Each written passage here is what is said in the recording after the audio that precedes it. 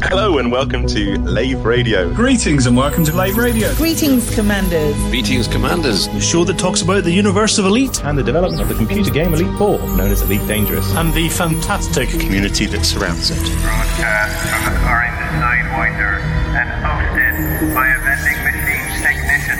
A place of nonsense and innuendo for forum dads. A self-contained podcast 2 hours long. Transmitting to every corner of the galaxy. It's even louder than me. The hottest show this side of Dizzo. The name of the place. Lave Radio. Lave Radio. Lave Radio. Lave Radio. Lave Radio.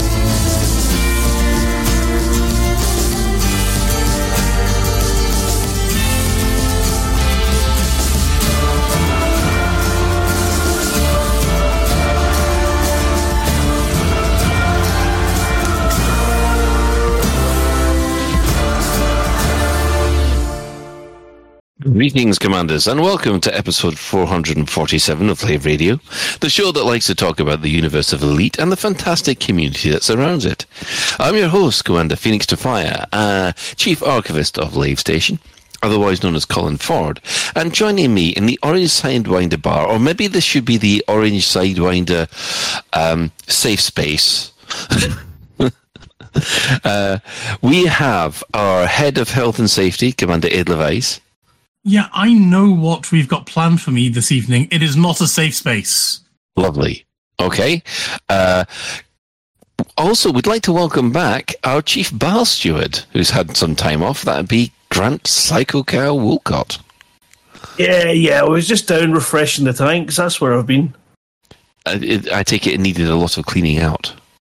Oh, you would not believe it. I mean, honestly, you let bloomin' Commander Thane in there for 5 minutes, you've got to wash you've got to flush everything. Lovely. We also have the wonderful Chris Mark IV. Hello. And, of course, we have our Chief. Oh, no, you're not a Chief. You're a Staff Liaison Officer, Commander Psychic. What? This is already surreal and super Scottish, and I am here for it. Should we give her a promotion and make her what would be head of department for HR kind of things? You could be Chief Staff Liaison. You could just add Chief at the beginning. Yeah, Chief Liaison Officer. But, yes, okay, so we're getting stuck on bloomin' titles now, so that's always a bad sign. So let's move on before HR gets involved. Now, if you wish, you can join us live. We are hanging out in game in open. Which, what are you up to, Ben? I am going to Lave, and then as a bit of a spoiler, during last week we went off and said, "What imaginative ways could you think of for killing somebody?" Yes, and apparently I might be volunteering myself to be a guinea pig for certain assassination attempts in creative ways. So basically you are testing the boundaries of health and safety as per your job title. Something like that, maybe, yeah. Excellent. But basically at the moment I'm going to be propping up the bar and Lave Station, trying to fortify myself. Okay, so if you want to kill Ben, walk up to him, arrange, but you've got to basically kill him in the most imaginative, Wile E. Coyote way possible. Oh, actually, I do have one request. If anybody has packhounds, I want to see if you can shoot packhounds into me as I try and run into the station. That is something I would like to try. So you're playing into the station, but you want someone to shoot at you? I want somebody to shoot packhounds at me, and I want the packhounds to see. I want to see if packhounds will chase me into the station. Oh, is that a single shot thing, or are you looking for someone to? No, okay, I can't even do it. I can't. Bye. Would you like to complete that sentence, Grant? No, I think is something along the lines of unloading. No, I'm not going to even go there. It's not where we want to take this show for the moment. Right. If you can't get to us in game, you can also join the Twitch chat channel, which you can access through laveradio.com/live. You can click on the live chat, or you can go straight to twitch.tv/laveradio, or Facebook, YouTube, and Twitter. We're broadcasting. We are not on Twitter no more. We're not. No, we have left. We have left Twitter. We've left the mix first. Well, we've left Twitter and we've set up a potential emergency escape route over on Kick and reserving that name. Gross. Pardon? Gross. Scum and villainy, etc. Oh, what's on Twitter? I don't know. I mean, apples not oranges, right? Yeah, fair enough. Still fruity. But, I know it's a place that a lot of other streamers have been going to because of certain unfavourable terms and conditions that may or may not get enforced. And it's probably a good idea to reserve our name anyway. Fair enough. Okay, so there you go. That's where we are. That's where we're broadcasting. So let's quickly go around the team, see what they've been up to for the last week. And this week, eeny, meeny, miny, moe, I'll start with Chris Mockfall. I have not been up to a ton this week. I am about to go away on my holidays, so of course, naturally, everything at work is now wanting to get done this week and immediately. But out of work, been enjoying the sort of last remnants of sunshine before it all turned to thunder earlier in the week. And Sunday was my usual radio nonsense. And that's been about it for me. I've just been really, really busy the last couple of weeks, which has been really, really annoying. In game, I am still working my way through the engineers and trying to make my ships a lot better because of my target of getting into the Maelstrom. So I'm currently flying around doing some material trading to get all the bits of raws and things that I need. Oh, I remember that. In fact, yeah, I'll talk about what I've had to suffer later. Let's go over to Psykit. Oh, am I still here? That's the main question. Yeah, are you improved? That's a very good question. Yes, in that I can set up and I can do things. Okay. That's a good start. Yeah, which is a good start. In moderation, I have bought myself a back brace that seems to be doing wonders in keeping me upright rather than resembling some kind of crazy old hunched lady. Which I'd rather I didn't look. I wasn't walking with a hunch because that doesn't help anything and it's only going to exacerbate things. But yeah, it's been a bit of a nightmare. I'm not gonna lie, especially with like this summer that I've had planned and the stuff that's been going on. It's just been the worst possible time for me to honestly, I've been fine, and then I randomly just stood up to go and get my phone when it was ringing, and as I stood up, my back just went, oh no, you don't want to do that. And then we got in the car and drove somewhere, and then when we got to the car park and I went to get out of the car, I couldn't move. And like the whole of that time when I just wasn't able to physically do anything for 7 months went flooding through my brain. So it was like panic, more panic, and okay, how can we fix this so that doesn't happen? So we sorted ourselves. I've been just trying to be as careful as possible, which means that I've had a pretty boring couple of weeks. I've watched an awful lot of Brooklyn Nine-Nine, some of the old series, because it's just something nice to have on the TV and not like hate everything about it. We watched an awful lot of that. I finally caught up with Thor: Love and Thunder, which is all right. It's not terrible, but it's all right. What else have I watched? The first episode of Secret Invasion, which is not very good at all in the slightest. Oh right. I'm sorry. Like, other people might scratch those itches for other people, but it wasn't good. I didn't enjoy it. I thought it was a little bit contrite. But hey, there's loads of different ways to think about that. I haven't really done anything in game because it kind of hurts to use it. I've been doing any games that I've been doing have been games that have involved minimal arm movement, and I'm sort of like eking my way back into playing other games. I have, however, it's been Steam Next Fest, so there's been a shit ton of demos available. So I've been dabbling in lots of different space game demos, which have been awesome.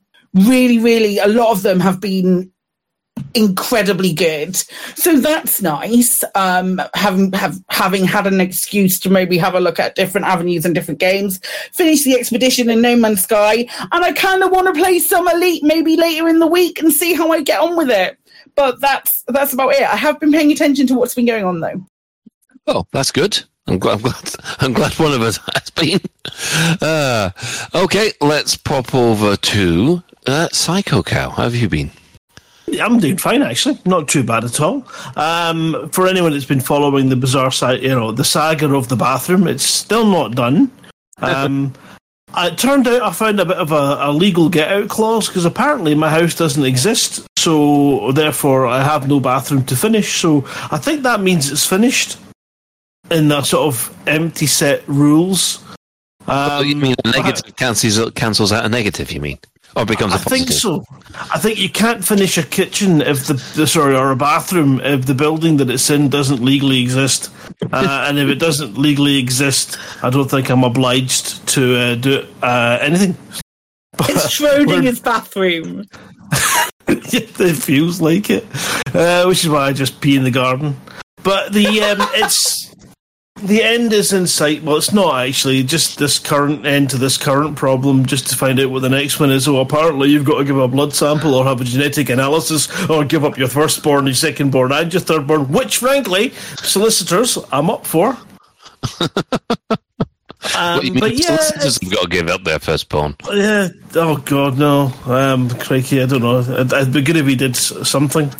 And what's really good is, we do have they've been following the complete process, and one of the complaints was the absolute shockingly poor contact and responses that we were getting from them. And they have since just last week confirmed that they've found validity in our case, and when they approached the solicitors for comment, they didn't respond. so we'll see how that one goes. It's just an awful lot of stress that, frankly, this year we don't need. And in the current climate, when people are struggling to get mortgages and remortgages done, and we're sitting here with a house that we've owned for 8 years that doesn't legally exist, and all but for paperwork and silliness, it will be resolved at some point. I don't know if I'll get it done in time for it to make a difference. But other than that, that's just, life stuff. We got our second Gorgeous animation came out, and it was part one of a story. I don't know what the story is, so that's quite interesting. And the animation, again, is stunning. I've been doing some Elite, not much. I'm trying to do Thargoid ground battles. I spent the whole day trying to find out how to get the missions so that you can do these reactivate missions, and they're brilliant fun. This is now my third one, and that's good. I got so far along in my SRV and thought I better just check and make sure I've got the power on me this time, because it wasn't on me the last time, and I stopped and I don't. So I'm now just currently heading back to far enough away to get my ship back so I can get it out of the ship. And I bet you it's not there. I bet you the 3 missions, because I stacked them, I only got one, and that's me screwed. I thought you could get it out of the SRV. I thought when you transferred, it automatically transferred to the SRV. It ain't here. Oh, okay. So I think possibly stacking the missions has scuppered me. Yeah, I don't stack those missions because of its performance in the past. I just do them one at a time. Oh, all right. Well, I'll just go into I think I'll just go in for a glorious death at the settlement then. But yeah, I enjoy the ground combat. It is an awful lot of fun, and the sneaking around the mission and not going through the scanners takes you back to ZX Spectrum Spy versus Spy mode, you know, hiding in the shadows and staying out of the spotlight. It's great fun. Yeah, they've managed to nail that stealth element on this one, from what I've seen, because I have not been able to personally play this one yet, which is a bit of a shame. I don't know if Ben remembers we tried to teach Fozza how to do the stealth missions, and it was like, so we sit up here, and then it's like, where's Ben? And there's Ben setting off all the alarms. So we died in that one, and we thought, right, we'll try this again. This time we'll show Fozza how to do it right. We didn't complete a single one. Not a single one. By where's Ben? I assume you mean where's Fozza? No, it was you. It was you that was setting it off. I was sitting up on the hill. You're talking about the one where you've got to go and sneak into the base? Yes. I was sitting up on the hill doing sniping. I hate to point this out. Ben's right. I'm afraid it's Fozza that just shouted Leroy Jenkins and just ran in. That was the second time. And then there was the third time where you blew me. Oh no, Ben ran me over with the SRV. I mean, that does sound familiar. That's what, this is the whole key point of gaming in my mind anyway, is when you play with people and it brings hilarity and it's the shenanigans in it.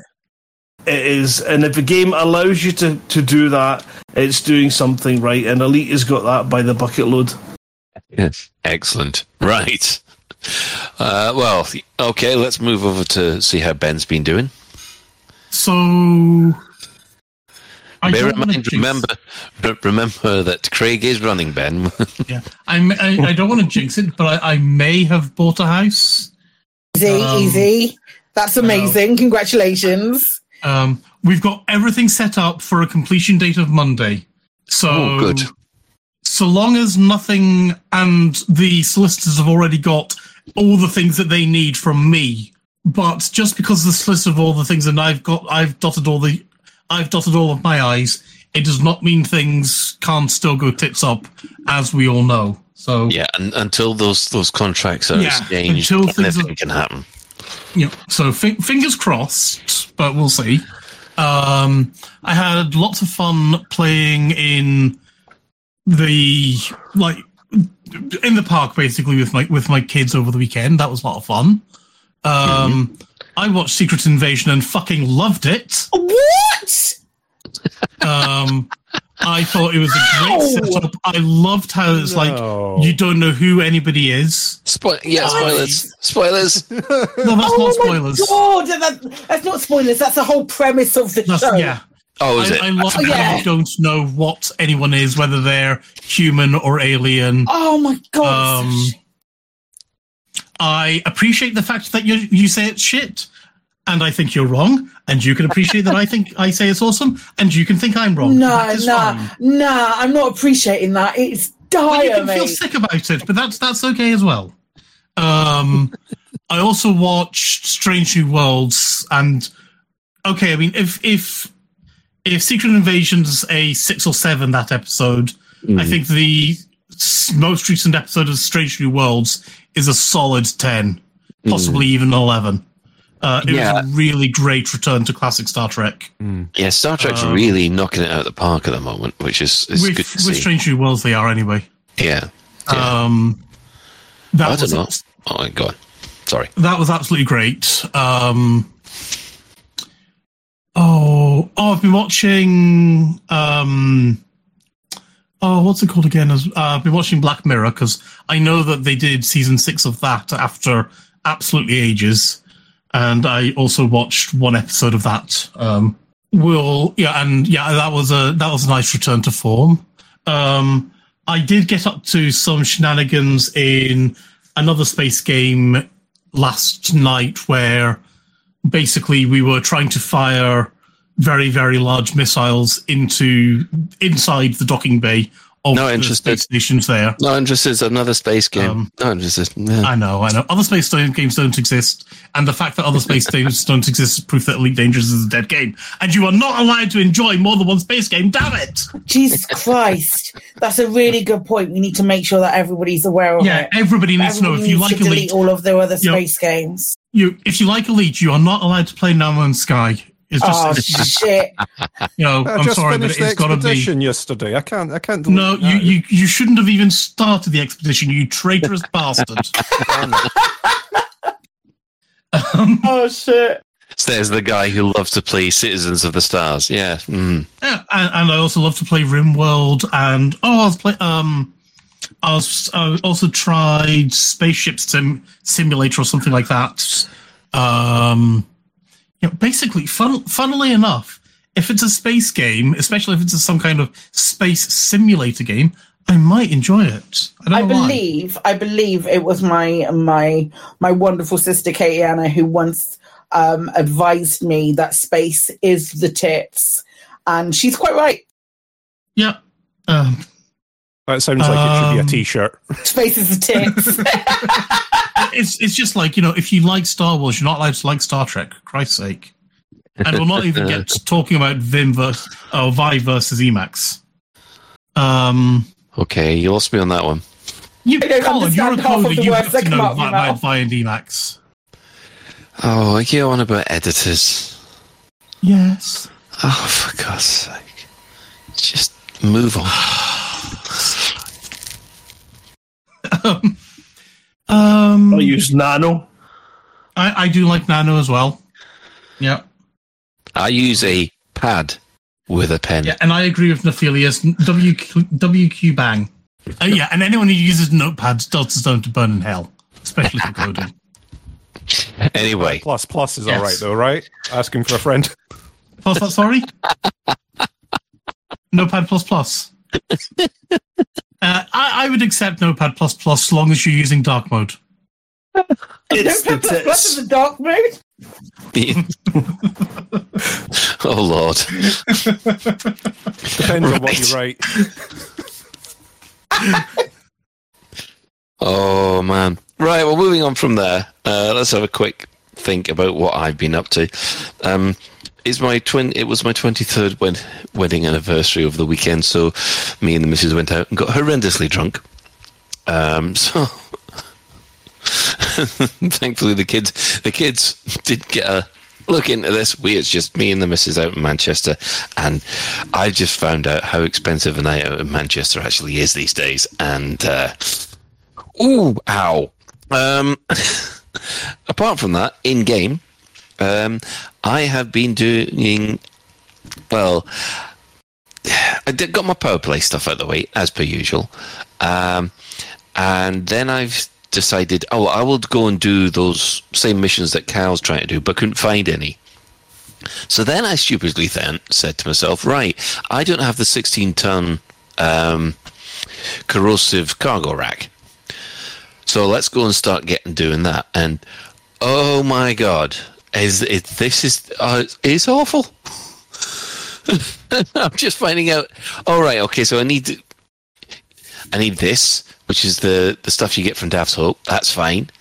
Or your alternative is go and blow up innocent T9s. Oh, okay, lovely.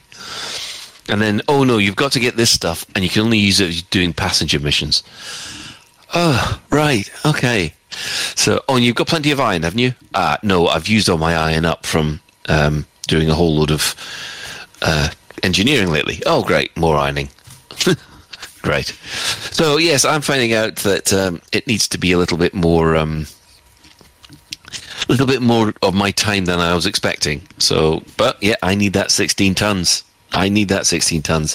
But in other news, I managed to get Elite Dangerous working on an iPad. How did you manage to do that, Colin?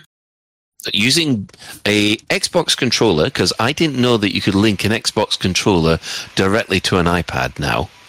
So you can actually control any game you want with an iPad, with an Xbox controller. And then good old GeForce Now runs on an iPad. How do all the keybinds work with that? Because Elite's got so many different keybinds to make things work. Oh, I've always been able to use an Xbox controller to do to fly my ships. You end up having to do multiple combinations of different things. And trust me, sort of, okay, galaxy map, hold down Y, then left arrow. Or system map. Or if you want your lights on, all right, Y, Z, and trigger. There you go. That feels like a lot. Congratulations, I guess. It means that at midday at work, when everybody else is basically complaining about the fact that we're not allowed to run games anymore, I'm in the corner at the moment playing Elite Dangerous at lunchtime with a gamepad. I'm not complaining. How do you play when you're on your home computer and you're playing Elite on your home computer? Where are you? Where are you playing it there? What are you doing with it there? I'm playing it with a full HOTAS and a large monitor and or the XR Elite headset. Do you not find that it is? Do you find it difficult switching between the two? Not at all. Really? Not at all. I suppose if you keep up at both of them, if you maintain doing both of them, because it becomes easier. But I tried using a controller a little while back after starting playing the game, playing for 3 years just with a controller, then switching to HOTAS for 2.5 years, and then trying to go back to controller. That was a nightmare. But I suppose if you're doing it more often, you're keeping it up on both sides, juggling both different controls. Well, the thing is, I've still got the muscle memory for when I was playing it on the Xbox, so I have spent a lot of time actually resetting the controller up how I remember it being on the Xbox. The problem that I have had is that I'm only using a free GeForce Now account, so you only get an hour a day. Well, that's lunchtime. That's fine. Yeah, but for the first 2 sessions, first of all, my hour was taken up with it downloading Live and getting rid of Legacy. And then the next hour, the next hour and a half, I have been basically setting up the controls how I like them. So I've only actually had about 4 game sessions, genuinely, out of 7 so far, because all the rest of it has just been setting it up and working. But you do have to have quite a decent internet connection. And the one problem is... Well, I'm being told it's an hour per session, not an hour a day. But the problem is, I've only got an hour for lunchtime. And even then, I'm waiting about 5 to 10 minutes to wait for a new machine to be free. So, yeah. So normally at 10 to 1, I actually kick it off quietly in the background. And then hopefully I'll have a machine ready for me at 1. Virtual machine, rather. Yeah.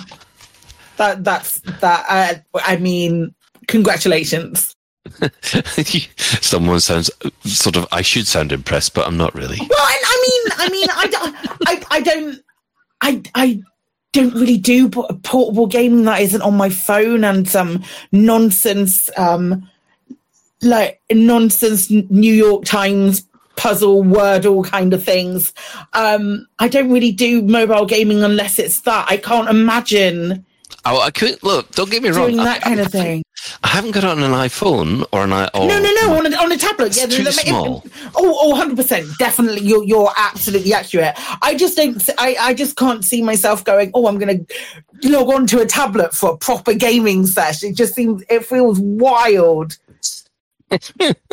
You've obviously not. Oh, well, because you've never even played any of the sort of Dungeons and Dragons Baldur's Gates on the iPad, have you? No. Why would I when I have a PC? Ah, right, fair enough then. Well, you're on holiday.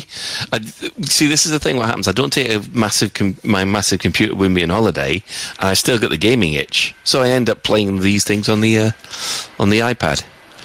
which is quite good compared to the PC. Actually, the iPad version of Baldur's Gate, which is fair enough.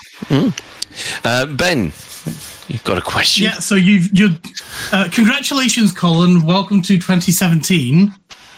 This is essentially what I've been doing for a while as well, or at least up until I went off and I stopped using Shadow about a year and a bit ago because I just wasn't using it enough. Mm-hmm. But when I was using Shadow, it was absolutely freaking amazing because it allowed you to basically do just this. And yes, I could play on my phone and my PC or my tablet. GeForce Now is awesome because it allows you to do. It gives you an hour for free, which is great. Mm-hmm. You can pay for it and jump straight on. There are other cloud computing services as well. I haven't found one as good.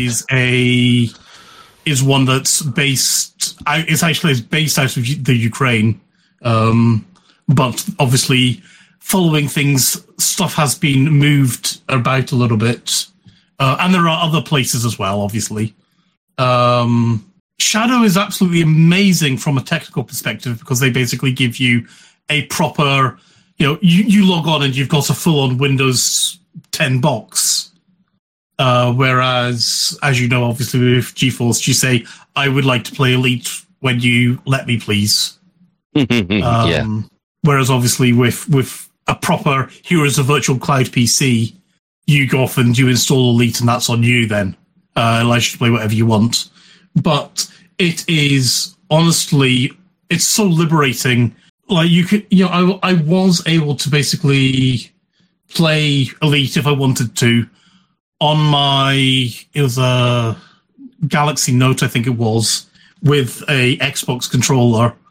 And I did set it up so I had auto takeoff and auto land. Mm-hmm. I would not want to go and do combat or anti-Xeno stuff in it. But for doing, say, bulk haulage or some kind of trucking, it was great because I would just jump into a Type 9 or a cutter and I would take off, buy the stuff, or take off, fly to where I want to go, buy the stuff, land, rinse and repeat. And it worked absolutely brilliantly, even over like a 4G, 5G phone, like on the bus or on the train. Yeah, it was great, but I could not justify Shadow went basically from get a full Windows 10 PC with, I think it was 12 gig of RAM or something like that for, I want to say it was between 12 and 14 quid a month. Yeah. And then they got bought over by some other company, and that basically they went off and said, yeah, you know how you're paying 14 quid a month? Well, we now want 30 quid a month from you. I went, I can't justify that. Yeah, it's pretty it's pretty bad, especially when you compare it to GeForce Now, which is at the moment running at £9 a month for its priority and £18 a month for its ultimate. So, yeah, and some of the specs that you get on this, it does look to be quite really good. I would, if I was going to do one, I'd probably seriously consider Boosteroid because they're a little bit smaller and they allow me to play Grand Theft Auto and Red Dead Redemption and I think Minecraft, which GeForce Now does not. Well, GeForce Now doesn't allow you to do Minecraft. I don't think it allows you to play Minecraft or the Rockstar games. Oh, that's a weird one. I think Rockstar basically said, yeah, you're not allowed to do that. Another thing I would like to try, if I haven't tried it, is apparently if you have your desktop PC on, apparently you can do some kind of Steam streaming from your desktop PC to your mobile device. But that's something I haven't tried. Oh, is that using NVIDIA Shield? It might be NVIDIA Shield, but I think it was a Steam thing. A Steam thing, sorry. A Steam thing, But it's not something. It's something I think I've heard about, but I've not tried, investigated, or anything like that. Yeah, I was looking into that when you could actually stream stuff from the mobile to your from Steam into your mobile headset, and then of course I believe it's Steam Link. Split it in half. I'm sure. I think it's called Steam Link, but again, as I say, I haven't tried it. The Steam Link was the wasn't the Steam Link the little mini console that you had? Yeah, but I have one of those. It's good fun. You can put that onto your TV or onto your monitor. You can put that onto your phone or your tablet. Might be an app for it now. You might be right. Yeah, there is an app for it. I've just found out. There is an app for it, and it allows you to do something. I've just never played it. Well, the upshot of all this is it's connecting to my computer. Lovely. And now it's testing my computer. Cool. I know this is exciting content for everyone. It's definitely not. What were you saying, Colin? Yeah, I was going to say the upshot of all this is that I now have my old Xbox Commander playing back on an Xbox thanks to the wonders of GeForce now, because it runs in the Edge browser that you get with your Xbox. So, yay! My Commander's back flying towards Colonia. The Silver Sidey flies again. Incredible. Hello. Oh, hello. What was that? That was Steam Link saying, "What would you like to do?" Jeez. Oh wow! It even comes with a little virtual controller. That's cute. I mean, the whole upshot of all this is that I didn't know that you could use an Xbox controller with an iPad, and now I do, and it's just revolutionized my gaming experience on the iPad. So, yes. Well, that took a lot longer than I was expecting. But then again, excuse me. Hey, Psych-It. Yo, what up? Sorry. I can play No Man's Sky like this. You can play No Man's Sky on your mobile phone? On my phone. Oh, congratulations, mate. Why don't you use your PC? Because I know you have one of those. No, I don't. God. I definitely don't. I have a PC that is perfectly capable of playing games. I have a laptop. Well, Hello Games are probably listening to that. Oh, we haven't got it on the Android phone yet. Damn, that's a platform we haven't put it on. Well, they can certainly try. Knowing them, they actually will. I'm pretty sure it's available on those smartphone boxes that you get on the streets now. You can play it on your fridge. Yeah, smart fridges, everything. Yeah. Oh, I've got a choice here. I've got Doom. Oh yeah, and No Man's Sky. Doom and No Man's Sky. What, on your smart fridge? On your smart fridge, yeah. Right. Well, moving on to development news. What have the devs said this week? You know, we really need a tumbleweed at this moment in time. We've discussed it forever, not including it when there's nothing that the devs say, because obviously the devs are working on shit and there is stuff going on, so there's no point in us including it if they're not giving us any information as well. Yeah. I was upset when I found out that Paul didn't give us any of his gems. That made me a sad panda. I think, isn't he going to every 2 weeks with those?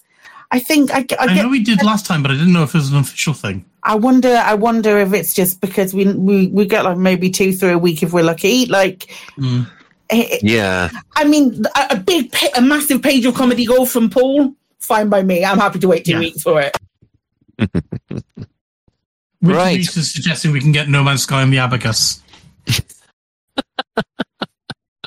Yeah, that's what it's missing, isn't it? It's just. Right. Okay. Well, moving on from there, let's have a quick catch up with what's been happening in the community. And I'm afraid to say, well, let's just start off with the Thargoid War. The Thargoid War has been, well, it's turned a corner because the Thargoids are now in their second week of being pushed back. Their bubble share is now 4.87%, down from 5.1%. There are 34 alert systems this week, which I think most of them have already been dealt with. 4 invasions, which I know the AXI have almost cleared the whole lot. We have 65 systems which they either repelled the invasion or recaptured the system. And we have 21 in recovery. So, yeah. Wintermute has now said that he's going to dig out his old Casio FX 7000G and get No Man's Sky working on that. Oh God! I did use. Okay, sorry. I know we're getting off topic. Did anyone else used to program games on the graphic calculator? There's no topic. No, it's not even a marathon. This is a gigantic clusterfuck, but by all means, keep going. Yeah. Right, so that's the state of the Thargoid War at the moment. We're pushing the bugs back, apparently, which is, I suppose, a good sign. Right. There have been some changes at the Anti-Xeno Initiative. Commander McGram has decided to step down, and he's been taken over by, right, okay, everyone charge your glasses here, because this is gonna be a bad one. Araburinus Storm Rage. Your guess at the pronunciation is as good as mine, but they have now taken over the AXI and will be running it going forward. So congratulations to them, and thanks to Commander M. Graham for running the AXI for, it must be at least 2 years. So, Psychit. Hi, that's me. You got something happening this Saturday? Yes, it's a lovely meet-up on Saturday. We go into a pub in Bristol and having a couple of drinks. There's a fair few folks gonna be there. I'm really excited about it. It was another reason why I was so gutted that 2 weeks ago my back decided to go. But yeah, we've got it. It's happening on Saturday at like 1 o'clock in a beer garden in a really, really nice pub in Bristol that I cannot fucking wait for. Excellent. Yeah. Will there be any familiar faces there, or what do you mean? Well, have you got anybody? It's a meet-up of commanders. It's not like a big. It's nothing fancier than that. It's just going to be a meet-up of commanders and folks having a couple of drinks. There's no big lineup or exclusives or anything. It's just a couple of drinks or like 70. Well, for sake of argument, will you be there, Psychic? Fuck yeah, I will. Chris Mark IV, will you be there? Terms and conditions apply. I'm looking at trains at the moment. Yes! Grant, will you be there? That. Probably not, as much as I'd like to. In spirit. I tell you what, Grant, just hop on a plane. It'll be fine, yeah? Just get that. Yeah. What I'll do is I'll just mute my mic and you'll hear me. It'll be fine. That's fair point. That's fair point. I know for a fact I can't be there because it's my wife's 21st birthday party. That's absolutely fine. I've had a fair few people. Yeah, we've got quite a few people saying that they're like, let me know that they're coming and all of that kind of stuff. I'm super excited about it. It's going to be a lot. Actually, most important thing, more than anything else, Artie will be there, and that's all you need to know. That's all. Does anything else matter? And he'll be wearing his rainbow bow tie. And he's getting a haircut tomorrow, so he's going to be Velvet Thunder as well. It's going to be perfect. Yeah, Psycho Cow. Yeah, just thinking there, because obviously if we cast our minds back to the on-air discussion that people didn't hear, how badly do you want Ben to be there? Because I'm pretty sure we have really evidence. Oi! Jesus Christ! Oh, is he going to be there as well? He's with us always. He is omnipotent. Always good for helping out with the beers. That's the warm-up act for Artie. Dear. Now, you've got some expeditions that you'd like to talk about, Psychic, as well. Well, I do, because I thought, actually, I guarantee you that these boys won't have looked on EDSM and seen if there's any expeditions planned. No. There are some expeditions that are going underway very, very soon. On the 1st of July, so also Saturday, there is a memorial expedition for Commander Plater that's starting from Hilla. It's got 5 waypoints. It looks like it's like a month or a month and a half's worth of trips, 5 different waypoints. Looks like a cool thing. They're doing some jumps and stuff for that, which is awesome. You love to see it. There's also Operation. Let's have a look at this one. Operation EHAM from the EHAM network. They're doing an expedition stellar cartographic skilled. That's 3 waypoints starting on July the 8th. So there's that. We can do that. There's that one that you can do as well. But go and check them out on EDSM. Excellent. Well, I think we'll have a quick ad break, and we'll come back with some more stuff. Get ready.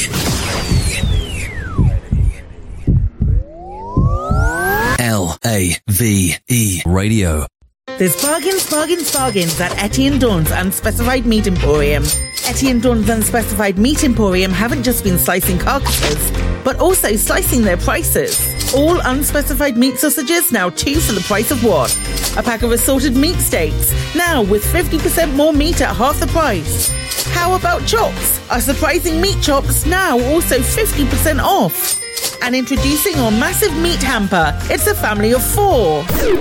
No, that should say feeds a family of 4, right? Stick to the script, Claire. It says it's a family of 4. Okay, I'll stick to the script. Yeah, you do that. It's a family of 4. Etienne Dawn's Unspecified Meat Emporium. Find us in the Lave Business Directory or visit us next to the station mortuary. Etienne Dawn's Unspecified Meat Emporium. You'll wonder how our prices are so low. We all know what it's like. You're busy managing your settlement when suddenly the alarms go off. Oh no, not again. That's right. A commander with a Federation naval rank of Admiral, an Imperial King no less, has landed in a ship worth over 100 million credits and is killing all your staff, while they look around for a 10 credit adhesive to glue an upgraded scope to their 100,000 credit assault rifle. They fly away with their super glue and you're left with a problem. How are you going to get your agricultural plant back up and running? How am I going to get my plant up and running? How are you going to find staff at short notice? How am I going to find staff at short notice? How are you going to deal with all those bodies? There's bodies everywhere. And they've stained the carpet. Wonder no longer. Call Aries Crime Scene Cleanup Services. Hello, I'm Harry from Harry's Mine. After a sudden increase in robberies and murders by commanders since 3307, I've gained valuable expertise in cleaning up bodies, recruiting new staff and restocking stationary lockers. Now you can benefit from my experience by signing up to our Crime Scene Cleanup Service subscription plan. That's right. For only a small monthly fee, when your settlement alarms are activated, our rapid response cleanup crew will be dispatched, along with our patented Cadaver Scoop 150. The Cadaver Scoop 150 can be mounted to surface reconnaissance vehicles and skimmers to make tidying up your settlement a breeze. Wow, the bodies are gone. Our recruitment team has potential new employees on standby across the galaxy, ready to fill your vacant roles in security, logistics, administration, processing, and more. My plant's operational again. Thanks, Aries Crime Scenes Cleanup Services. Aries Crime Scene Cleanup Services. We'll have your settlement as good as new before the next ship arrives. Cadaver Scoop 150 disposal bags sold separately. Lave Radio, broadcasting to every corner of the galaxy. And welcome back. Well, we're going to touch on the in-game events which have happened this week. As usual at the moment, things seem to be a little lighter than we've been used to, but there has been plot developments. First of all, Aegis has won the community goal, as if there was a surprise. It managed to get quite a lot more than that other system that shall not be named. And yes, so they have won the Titan materials for the Xeno Research community goals. Just to clarify, though, Azimuth's campaign still completed, so it's still something that is happening. Because Azimuth were promising weapons, while Aegis were promising survivability, I believe, or researchy type stuff, as Aegis will want to do. So it wasn't.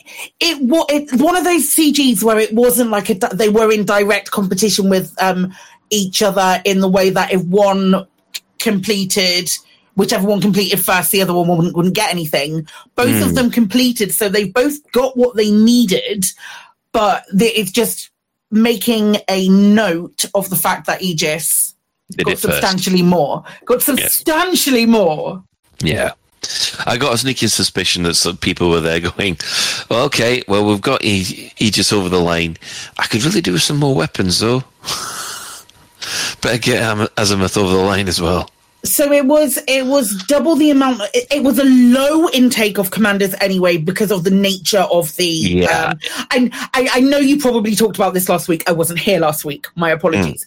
Because of the nature of picking up the of what you have to do to pick up the things. It's very end gamey retrieval kind of stuff. It's not like one of those things like a brand new commander can't jump into it and go, hey, let's go and collect these, or which. Upset me slightly because I feel like CG should be a good way to introduce folks to the more multiplayer experience to some extent of Elite, because power play is confusing, and it's a nice like entryway into the more multiplayer aspect. And if you're putting it behind this skill wall, behind this unlocking like a shit ton of things so you can so you can access it, it makes it problematic for newer players and for the whole player base to gain that experience. That said, twice as many individual commanders did stuff for Aegis rather than Azimuth, which I am so proud of, all of the commanders who did that. But I imagine there were quite a few commanders who, as you were saying, did some for Aegis, got them over the line, and then went, okay, we'll do some for Azimuth as well so we can play both and get the rewards from both. Yeah, well, unfortunately, I had the problem with, I kept on getting glaved. Every time I tried to do anything for Aegis, basically my ship got cut to pieces with glaives, and the trick that Alec Turner suggested that it did, either I didn't follow his instructions properly, or for some reason the glaives managed to hate me anyway. So yes. It is tricky. I've got there's no doubt, and I wouldn't want to be a brand new commander, because I think a couple of times of a newer commander who's gone out of their way to get all of that stuff together to do the things that they need to do, a couple of times of just being mauled to death by glaives when you're not perfectly adequate in getting away or doing the things or doing all of those recommended movements. It's gonna put someone off doing it for a really long time. I just feel it was maybe a little bit misguided not to include power regulators or some kind of random commodity that people could also buy. Yeah, but the main problem with that is, of course, is then nobody does. True. The difficult one. They all go for the easy option, and that's the problem. I don't mind one of these kind of really difficult ones, ones with a high entry bar. I don't mind with one of these CGs once in a while. So once every, 3-4 months or something like that, which this one has been. It's if the next CG is going to be another one of the same difficulty, then I begin to feel, that is pushing people away. I can appreciate that. Yeah, because I mean, I know what you mean about the social side of the CG. Sometimes when you fly into a CG system, it's great to see the chat window flying with loads of people discussing it, and there's also the fun, well, inverted commas, fun of having to deal with any body who's just there for the easy kills, but. Yeah, I just feel that every once in a while you need one to say, yeah, this is for the people that have been playing a lot, for the more veteran commanders. Fair enough. Call me elitist. No, absolutely not. And how about then something like this going, we want to receive these Titan materials in these systems, but then what about also like a protection mission as well, like something running alongside, which may in the future, if you've ended up high, getting the rewards for that, you know. Yeah, and I guess a sort of a just a little bit of bounty hunting, bounty hunting in the system. In the system where you drop things off. Yes, I can understand that. Just something to get people involved, I suppose. But I don't know. It's just that sometimes I do feel that in order to get the plot along, or you need a difficult one from time to time. And it totally makes sense that if they need these Titan materials to make the research, it entirely makes sense. There's no I'm not arguing with that. It just left a little bit of a sour taste in my mouth because I knew people that wouldn't be able to. I always do that thing where I go, that I can do this, that's great. But can Katie do this? And I always look at the things that Katie can do and what she's able to do and what she's done so far in the game as a newer player, as someone who struggles with the things and doesn't like the whole like grind for unlocking stuff. And then if I feel like this isn't something that Kate will be able to do, I'm just kind of like, it's really annoying. Yeah, I would say that, right, okay, this has been the difficult one. If the next one they do is just as difficult, then like I said, I'll be a bit, yeah. But for once in a while, it's fine for myself. Ben.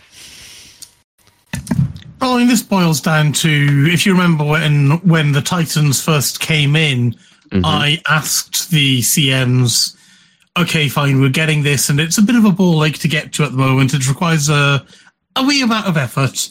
Will the grind be getting less? And obviously they can't say, and they couldn't say. This is where, if for sake of argument, what I would have liked to have seen was, before this came about, you had the ability to maybe buy the modules you needed for a couple of million rather than for the grind. Well, you could buy a light version of the module. And that would have allowed people to do it without having to go off and get all the engineering stuff that they needed, but they're paying credits for it. You see, and more people could have done the CG.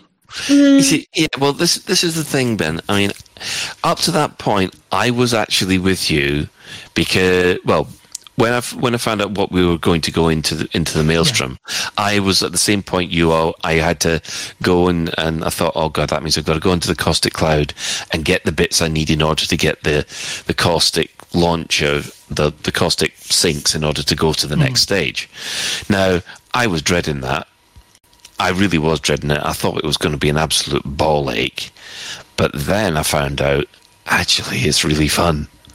And I was on the edge. I would be with you on this, and if I had a spare 4 hours for a week or a weekend to actually go ahead and do it, I'd have tried to do what's required to get myself into there. I've had approximately 1 4-hour slot available to me since the Maelstroms came into being. And I know I'm not the only one, and yes, I'm going, wow, what about me? Yeah, I heard it. I heard it in your voice. Yeah. But that's why, I was like, I do feel this should be inclusive. The thing for me, I agree with what Psychic's saying about, can Katie do it? Me, I'm fine with it being exclusionary until they put like a community goal. I'm fine with the exclusionary nature of it. I'm fine with the fact that if you want to go and see it, you have to go and grind, and you have to go and do all of those things. But as soon as it becomes something that they're inviting all of the community to take part in, then that's when I have a problem with it. Okay, quickly, Psycho Cal. Excuse me.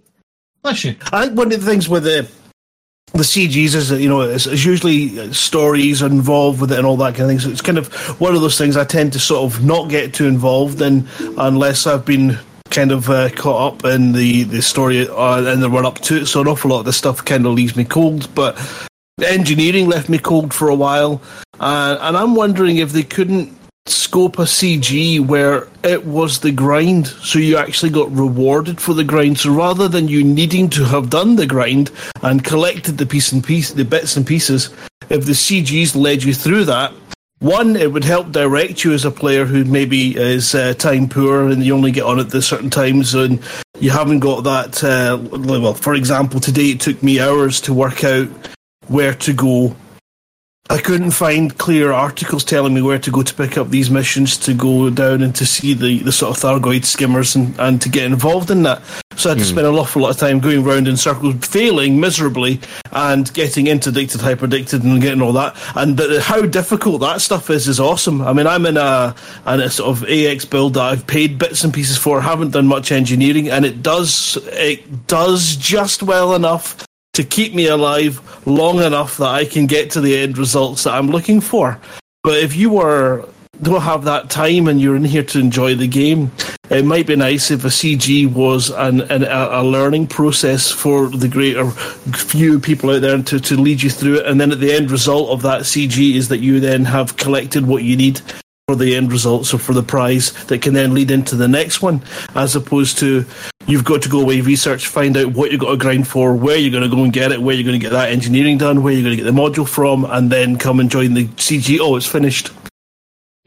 So it's that kind of disappointment when you haven't got the abundant. And I, somebody who had a massive abundance of time 3 years ago and could spend every hour of every day playing the game and thoroughly getting in there, and now I find myself in a situation where I get the odd day where I've got a lot of time when I can get stuck into it, and then I have an awful lot of days where I just don't want to fire up the game because of that complexity. The time investment you need to make in Elite to get a bit of joy back can be quite difficult if you've not got a group of friends to jump in with, because then it's instant. But if you're trying to achieve something, that grind can be off-putting. And I think if a CG led you or handheld you through a grind, that might actually be useful. Interesting results there. Interesting thoughts, I think. You mean sort of doing a CG before you need something like a really easy CG to give you the materials to do a difficult one later? Yeah, something like that where you can obviously it can be story linked and related. It doesn't have to just be here you go, you get the prize. It can be about a case of collecting stuff, and in that process you're actually doing the bit that you don't know how to do. Chris, you've got some thoughts. Yeah, I mean, Grant kind of covered a lot of what I was going to say there. I mean, something like a really cool chained mission that sort of tied into the Thargoid War, and by the end of it, you get given a couple of gubbins to get you started, would be great. If you did that and then you ended up with some caustic sinks, or you did whatever, and it put you slightly further on. I completely understand where they're coming from, and I understood the answers when the devs were on, when we had Sally and Arth on, and they said, well, how long do we keep it where people who have worked really, really hard to earn these modules exclusively have these modules because they've worked hard for them? Because you can imagine, Colin, you've just got yourself all set up with the new modules and you're working your way in there, and you just did it this weekend, and then on Monday an article appears in Galnet and it says they're available now for 100,000 credits at rescue ships, and then you'd be like, oh, I just spent the entire, I've just worked the last 4 weekends getting these. So I absolutely get it from both sides. I mean, selfishly, I'm in the position where I'm sort of time poor when it comes to doing things, and also I'm starting off from a base level that's probably a lot lower down than it should be, because I've done a lot of the game and enjoyed a ton of the game without having to really do any engineering. I avoided it quite heavily, apart from maybe doing a bit of my frame shift drive, for example, but I've not really unlocked a lot of the other stuff that you need to run super cold, or with a really good hull, or with extra strong weapons so that you can defeat Thargoids.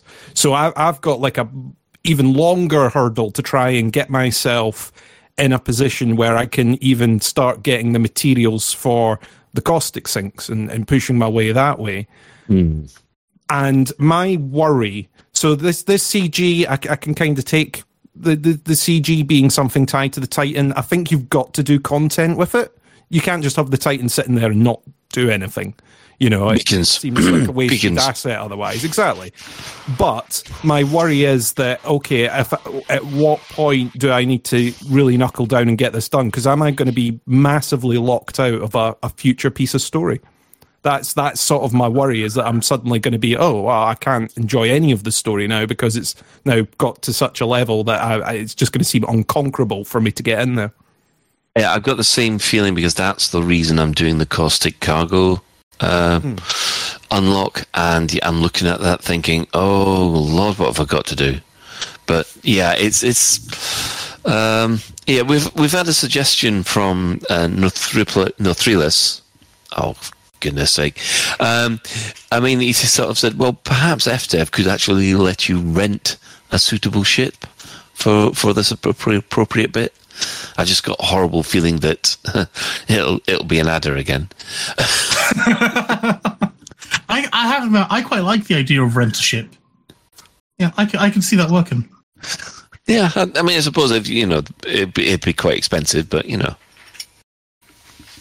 get it would give you access to the content. Yeah. But, and the other thing that I would really like, especially for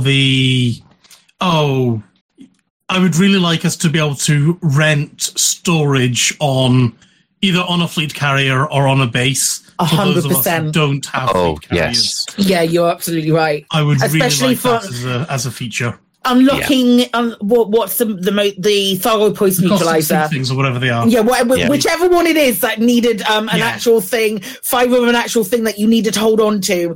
Elite is very much coming to the point where a fleet carrier is for some of these things, a fleet carrier is a necessity rather than an optional. Yeah. I am finding that because there's when I was doing the caustic sinks, getting the last one, knowing that I had four. Having four in there, and my hull was down to something like 12% and falling. That was a squeaky and then, of course, time. Getting potentially interdicted on the way home as well, I'd imagine. No, actually, surprisingly, when you're leaving Thargoid space, you don't get hyperdicted. It was just when we were jumping through systems. Yes, that's when they took an interest. They seem to let you go, and they just don't let you coming in. Yeah. So, moving on from there, that was last Thursday when they announced who had not technically won, but who made the most out of their CG. How do you pronounce her name? Sojourner. Oh, so I was all actually right. Sojourner. Yeah, it's Soa. I don't know 100% the pronunciation because I've heard it both ways, but Sojourner. Well, she's been in contact with the Order of the Far God, trying to get information about the missing megaship, the Dedicant. Now, it turns out that most of the conversation that they had was guff. Because they be crazy, yo. Yes, yeah, pretty much. However, there was one slight possibility, and this got me excited a bit. Apparently, the interiors of Far God megaships are remodeled to make them deliberately confusing for heretics. Corridors are like insect tunnels, rooms turn to hive cells, that kind of thing. And when I told them the FIA, the Federal Intelligence Agency, had already examined the ship layout while it was in custody, one cultist argued they hadn't found the secret doors. They then went on to explain that that's how Theta 7 failed to get the hyperdrive working, because they were able to use these secret doors on the Sacrosanct to sabotage his work. Now, that got a lot of people excited in the forums, because that could mean megaship interiors combat. Yeah, I thought like you know that feeling where you're like, I don't want to get too excited about this tiny little bit of phrase, that this like throwaway comment that's in one article that could mean absolutely fuck all, but it could mean everything. I was pretty much sat on the sofa or laying on my sofa for most of last week. Let me tell you how excited I got when I read this. I know exactly the problem that we've got, because we have been here so many times, and one of the things is sort of they're thinking, oh, just imagine they've got these things all planned out. Then that means we'll be running around trying to, oh, fantastic, CZs on megaships. Why didn't anybody think of this before? And then you think, okay, we're getting away with ourselves again. But I don't want to hope.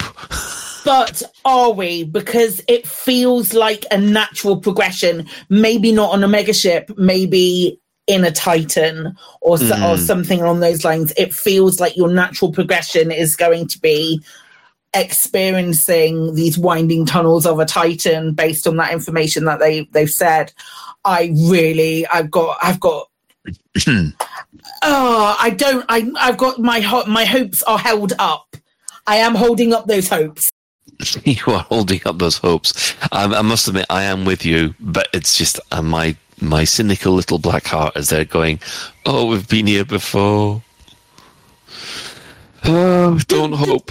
Do we not feel though? And again, I'm being the voice of happy optimism right now. Unbridled optimism. Go on. Do we not feel though, as of late, a lot of the clues have been there for the things that we are seeing now? And I'm going to knock on wood, but are things not, from the more recent updates and the things that they've added into the game, they have been relatively solid. One might argue that they have been relatively solid.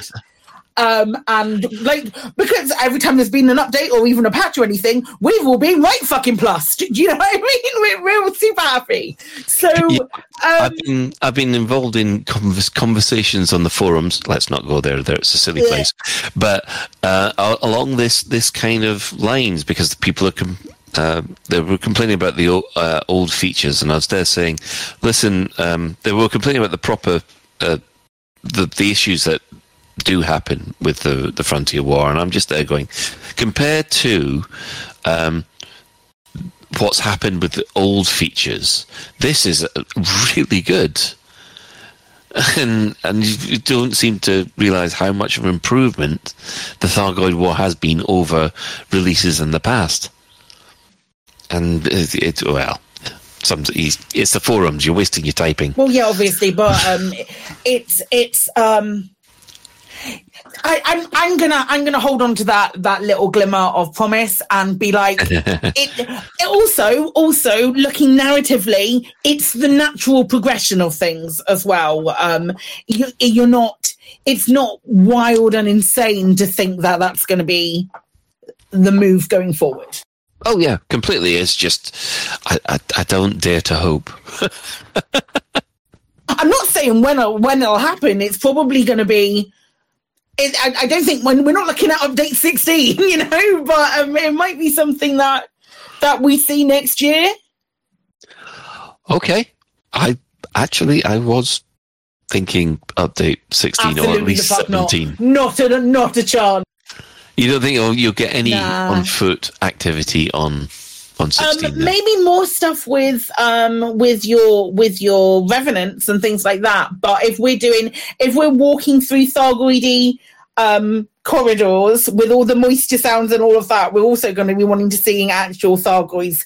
And I think that needs to be something that is built up to more than where we are at the moment. We're getting a second hunter class. Mm-hmm. They come in. History dictates that they come in fours. So I think we've got 2 more updates with 2 more hunter classes before we even think about that. Well, there's going to be more to the next update than just a hunter class. Well, yeah, there's definitely going to be more stuff, but I don't think it's going to be. I don't think it's going to be the corridors that you're looking for. No aliens Those are not the coins you're looking for. Well, moving on from talking to mad religious zealots to talking to mad politicians, we have the presidential debate. Held a live debate, which I don't know. It sounds eerily familiar. We had Vice President Jerome Archer, Shadow President Felicia Winters, and entrepreneur Zachary Rackham all having a frantic exchange of views about what's going to happen in the election. And yes, let's just say mud was slung and some of it stuck. It's a politician debate. What more can you say? I hate it. It's too real. It's like the uncanny valley of your mind, and I don't like it. I know that's one thing you're looking at this thinking, life imitating art, or as any art minute now, imitating Rackham's life? going to say it's fake news, and then I'm out. He'll demand everybody wears red flight helmets. No. Make Federation great again. I was just going to say Maffa. There you go. That doesn't even make sense. That's Make America Fake Again. Yeah, but you can't say MFGA, can you? MFGA. MFGA, yeah. that really helpful acronym. MFGA. I don't know. It sounds better than half the others I come across. Oh no, he's a MFGA.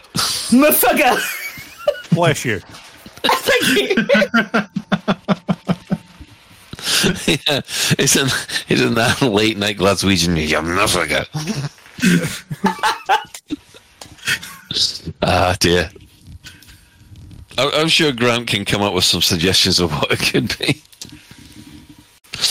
Not putting on the spot. Anyway, it's that time of the week again, I think. Store alert! In the bi-weekly newsletter, here come paint jobs for your art. In the bi-weekly newsletter, here come paint jobs for your art. A store alert, a store alert, a store alert, a store alert, a store alert. Which one will you buy? A store alert, a store alert, a store alert, a store alert, a store alert, a store alert, a store alert. Which one will you buy?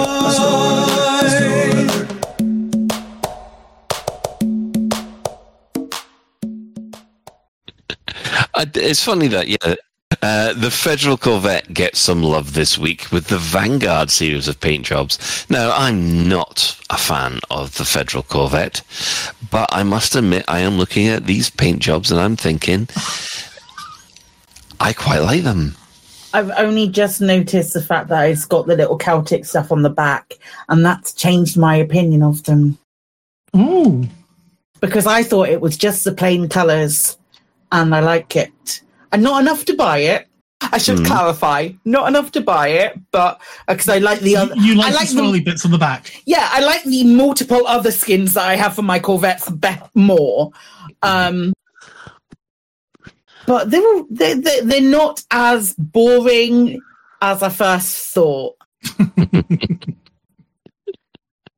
Not as boring as we first thought. Lovely. That's also the tagline for Lave Radio. Yeah, I think we have a show title. We do. Okay, well, there we go. So if you enjoy your Federal Corvette to look kind of different, a little bit Celtic-y, maybe. I don't know. I think the orange one looks a bit Rosinante, which sure. Yeah, I'll take your word for it. Okay, Ben, do you think it does? Do I think it looks a little bit Rosinante? Yeah, the top one. The top one with the it's the original Martian paint. Yes, that's right. I can see what you're getting at there. And that one, I don't know if those ones has it got slightly darker black bits at the back, maybe because the brass one is like purple and goldy bits at the back, isn't it? The Celtic bits are kind of golden. Celtic bits in the back are actually, they look as if they're made out of brass.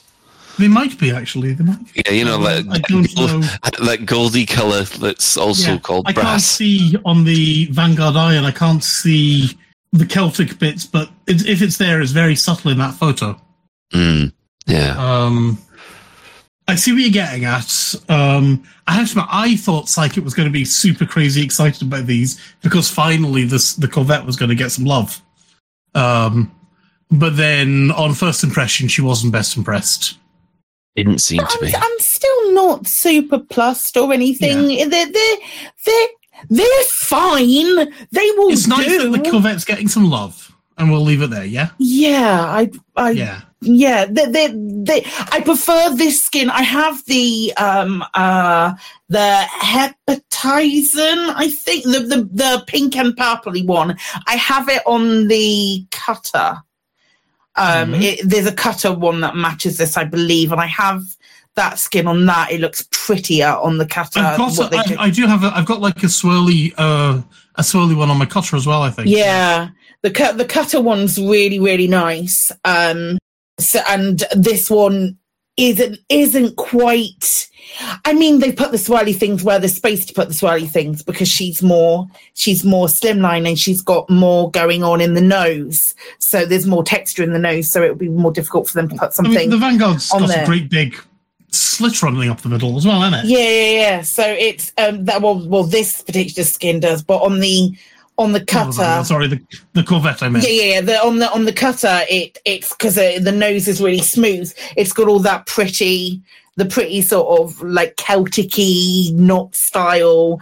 The cutter looks like a Welsh spoon, and I think it's really cute.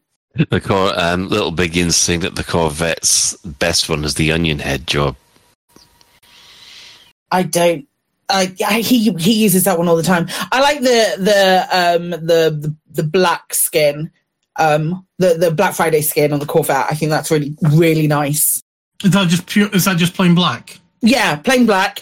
But if you use like a bright coloured engine, so a green or a pink or a purple, something like that, with the Black Friday skin, the colours really pop and it looks cool. Mm-hmm. Midnight black. That's it. Right. Well, we'll leave the Corvette behind for the moment. Right, Psychic, you weren't here last week when we were discussing. I know. I'm just letting people who didn't hear you last week, they will now be able to hear you because you have some opinions about the Frameshift Live that was released. Yeah, no, I just wanted to catch up with it a little bit because I just thought it was. I thought it was really good. I thought it was a good show. I'm hoping that the rest of you were in agreement with that. But you didn't listen to last week's show. I don't listen to the show when I'm on the show, Colin. Thinking that I'm going to listen to shows that I'm not on. That's a joke, obviously. For legal reasons, I have to say that it's a joke. Attention, we have someone digging her way through. Anyway, I thought it was a really good show, and I thought it was I thought the reveal of the new glaive was really good. Not the new glaive, the new hunter class. Let's call it what it's called. Let's call it the scythe. Poor Max let that one slip. I think bless him, he thought he was being sneaky and clever, and he just wasn't. But I thought it was a really good show. I thought it was really informative, and it's made me again excited for update 16. 16, is that what we're on? Yep. One thing that did surprise me was that how quickly update 16 was arriving. Because I didn't expect anything really until November. I was expecting, there'll be a couple of small changes. I was expecting them to be able to flip a few switches and all of a sudden the Thargoids start expanding again and that's going to be it. And of course the glaive, now that it's in the game, it is a game changer when you're trying to do stuff. And I thought they were going to leave it at that. But, Yeah, it's... I'm surprised that we're going to get it so soon. So that means, in my mind, update 16 August, update 17th November. Potentially. Potentially. I don't want to count chickens, etc. But what was it? It was first week in August, wasn't it? They said Yes. it was gonna be. That's wild. Because we talked about it, and I wasn't it a couple of weeks ago, and I was like, didn't they say that the update was coming in August? And you all went, no, they didn't. They said that we'd have a date for you, and they were going to say when the next Frameshift Live was, and it was going to be later than that. And I was 100% certain they said it was going to be in August. So when they said it was the first week in August, I was shocked because I was thinking it was going to be the end of August, as things normally are. But that's just really, really soon. And if we do get something in August, then November would be right as far as looking at the update 15. When did that come out? When was update 15? 2 months ago? Yeah, about that. I mean, it works out that we'll be getting, 15, 16 and 17 this year. That's pretty cool. Yeah. Good game, though, to be fair. If you, again, on the forums, if you believe people, oh dear. If only they weren't updating it all the time, then we would fully be able to cement its place in the ground as a dead game. That's really, that's really interesting that it's August, and its potential for more updates. November time, and then a lovely winter break. I saw Phoenix Blue saying there that they hope that they're not working the development teams too hard. They don't seem to be. I think he might have been being sarcastic, but I'm not sure. All right, fair enough. I don't think that they were in this instance. I think they were very. I think it's important. I think Frontier are pretty good with their stuff. I don't think they push them as hard. Yeah. So yeah, I mean, we had Tom, we had Max. They spilt the tea about most of the things about the glaive, which we were winding GN tracks about a lot over the last couple of weeks. Again, I apologise. It's so funny. He was almost ready to pop. Oh, yeah. So it was nice to see that, and they seem to be grinning at how sadistic that blasted ship can be. Which, yeah, that was a bit difficult pill to take when I was trying to do the CG. I'll tell you, but yeah. I mean, as usual, Sally and Arf managed to hold it together reasonably well. Not too many fluffs, but yeah. The first half of the show was a little bit chaotic, a little bit like our. You're saying Lave Radio levels of professionalism? No. It was better than Lave Radio levels of professionalism. That doesn't we're scraping the bottom of the barrel and we found the hole in the bottom of the barrel and we're hitting the ground underneath it. But yeah, it was a little bit fraught and chaotic, and that's fine. Sometimes it just has to be. Yeah. Well, like I said, we've now got. It does seem to be one a month for the next few months until Christmas. And, yep, we're probably looking at about the third week in every month. So will we have, a fun Halloween update and then another, a Halloween thing happen and then another update on the back of that? Well, what they're saying is that the one in October, which is I think about the 15th, they're saying this is the beginning of the Halloween season. So love it. Goodness knows what happens. It's like Christmas. It's like Christmas, but more so because it's Halloween and it's better. Arguably, one might say. Yeah, so you go looking for Thargoids. Is that what we do? Yes, that's what the custard's for. We're gonna end up Thargoid bobbing. That's the way it will finish. Oh, right. So that's what the new limpets are for, is it? Right. Okay. Thargoid bobbing. Yeah, the new the limpets, the Thargoid limpets that the scythe has. Oh, that's going to be a tricky thing for me to say. The limpets that the scythe has are there purely for aesthetical purposes because they make good Halloween decorations. So they were green and orange, weren't they? It was a red. It was a red. I'm just going to ignore that. God damn it! More Christmassy. Is bobbing for Thargoid in the Thargoid custard? Is that what we're doing? Heck yeah, it is. There's your show title. Right. Now, while all this has been going on, we have had Ben in the background being experimented on as part of the research for our question of the week, which is the crew would like to know what is the most creative way you've been able to kill a player or NPC in Elite Dangerous. So let's check in with Ben. How many times have you been killed?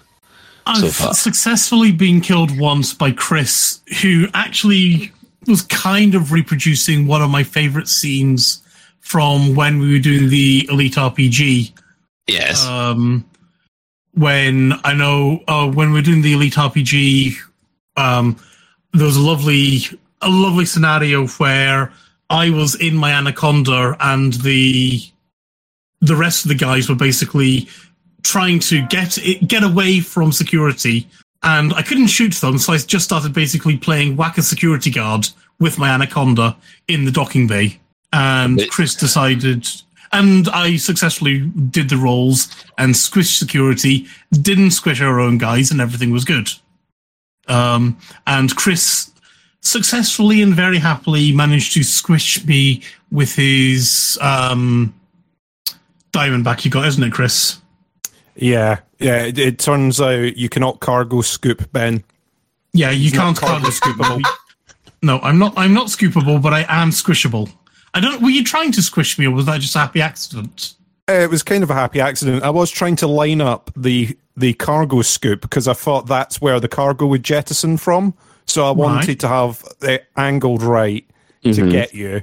But then I accidentally booped you with a several-ton ship. Several-ton spaceship. Several-ton spaceship. I mean, albeit the Diamondback is a small, dainty creature, it is a several-ton, small, dainty creature. Yeah. So that worked as it did. I'm, by the way, for yourself, Arcade, and Siberius, I'm having to go to Turjack boarding site now because the taxi company won't actually take me where we were. Oh, because you're notorious. I'm notorious, so I had to go to prison. Yes. You'll have to come squished. Here. I'm notorious because Arcade tried shooting packhounds at me at Lave Station, and somehow I'm the one who got a record. I also sorry. He's got a record for basically making a squishy mess on somebody's ship. Well, fighting him for making a mess. What was beautiful about this was Lave Station basically started shooting down all of Arcade's packhounds. And cool. It did a hell of a job. That looked absolutely awesome. The sad news is none of his packhounds made it into the station. If I was a civilian of Lave Station or whatever, I'd be very happy by this. But from we want to make the world burn, I wanted to see a big missile go in and go boom. That didn't happen so well, though, unfortunately. Wow. But I was very impressed seeing Lave Station actually. Its point defense cannons basically shot down all the packhounds, and that was awesome to see. Excellent. I hope we got some good footage. We tried. I don't know if we actually managed. It all got a bit chaotic as well. Yes. And I've also got to apologise to Siberius, who did not get cargo scoop, but did get accidentally missiled when I was destroying my scrap that I'd left on the planet side. So genuine apologies to Siberius. Well, if you've got any scrap left, Chris, feel free to try and drop some on me at Turjack boarding site now. Turjack boarding site. I will see what I have got left. How much have I got left? I've got 4 tons left. That's all you need. It only takes 1 ton. Yeah, go drop them on Ben. See if we get any luck. Well, going through the list, we got Alec Turner. He performed an assassination mission by lobbing a Thargoid sensor at the guy, who was killed by its caustic effect. He's managed to kill himself by hurling his SRV into the air with his ship and then trying to catch it again, which he's actually supplied a video to it. Yeah, so I think he's got videos of both of these things going on. Alec Turner with his finger on the pulse and recording that footage for proof. Amazing. Yeah. Get well soon, Alec. We hope to have you back soon. We've got Happy Moon Monkey. My first player kill was in the Odyssey Alpha with an electro-charge gun. I think we even acknowledged each other beforehand by crouching, and then they turned to a terminal, turning their back at me, and I thought, why not? I get the distinct impression that this was an accidental one then. So he was just like, okay, let's nip up to this bloke. We've acknowledged each other. We're acknowledging that we are in this space, and now I'm just going to go, well, let's see if this does anything.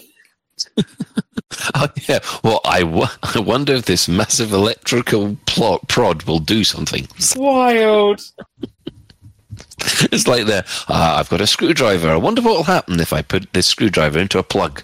It's letting the intrusive thoughts win at that point. Oh, dear. Commander Homburger tells us at 237 Aram has managed to kill guards by settlement doors, so the door stays open, and then they send a dumb fire in through the door to kill a technician. He's tried, but hasn't managed yet. I don't know, that's aiming womp rats, isn't it? Something like that. Gonna have to try that one. Elram retorts, how about running over NPCs indoors with the Scarab? Have you that's got to be. That's got to have been a bug. That's got to have been. I've accidentally glitched myself in. Well, I guess we're killing everyone. Well, Darren's actually claimed something. I haven't actually had a chance to see it. It's a copy clip. It's something that he said or did or deemed on an Unusual Cupcake stream that resulted in their unfortunate demise. And Darren is claiming that he was the manipulator of that particular occurrence. Yeah, okay. Fair enough. I'll catch up with that one later, I guess. Spatula 007. I've explored almost every way you can rebuy, and I still think my favourite deaths are getting yeeted by the Coriolis station with the hammers.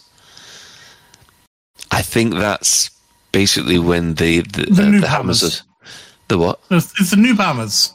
On, the big stations with the noob hammers on them. The noob hammers. I thought it was the hammers of Slough trying to do their spinny thing.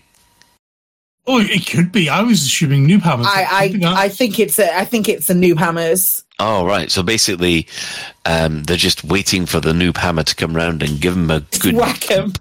Amazing. Yep. I've only lost one. I've lost a T6 to the noob hammers when I was a noob.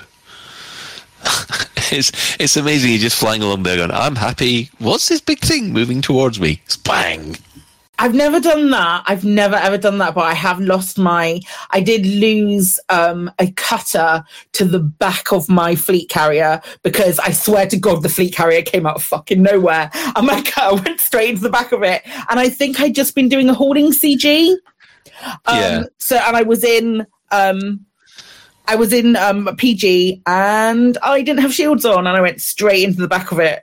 And I think there's a clip somewhere and I just go, oh no, as it happens, because I didn't realise it's so much rebuy.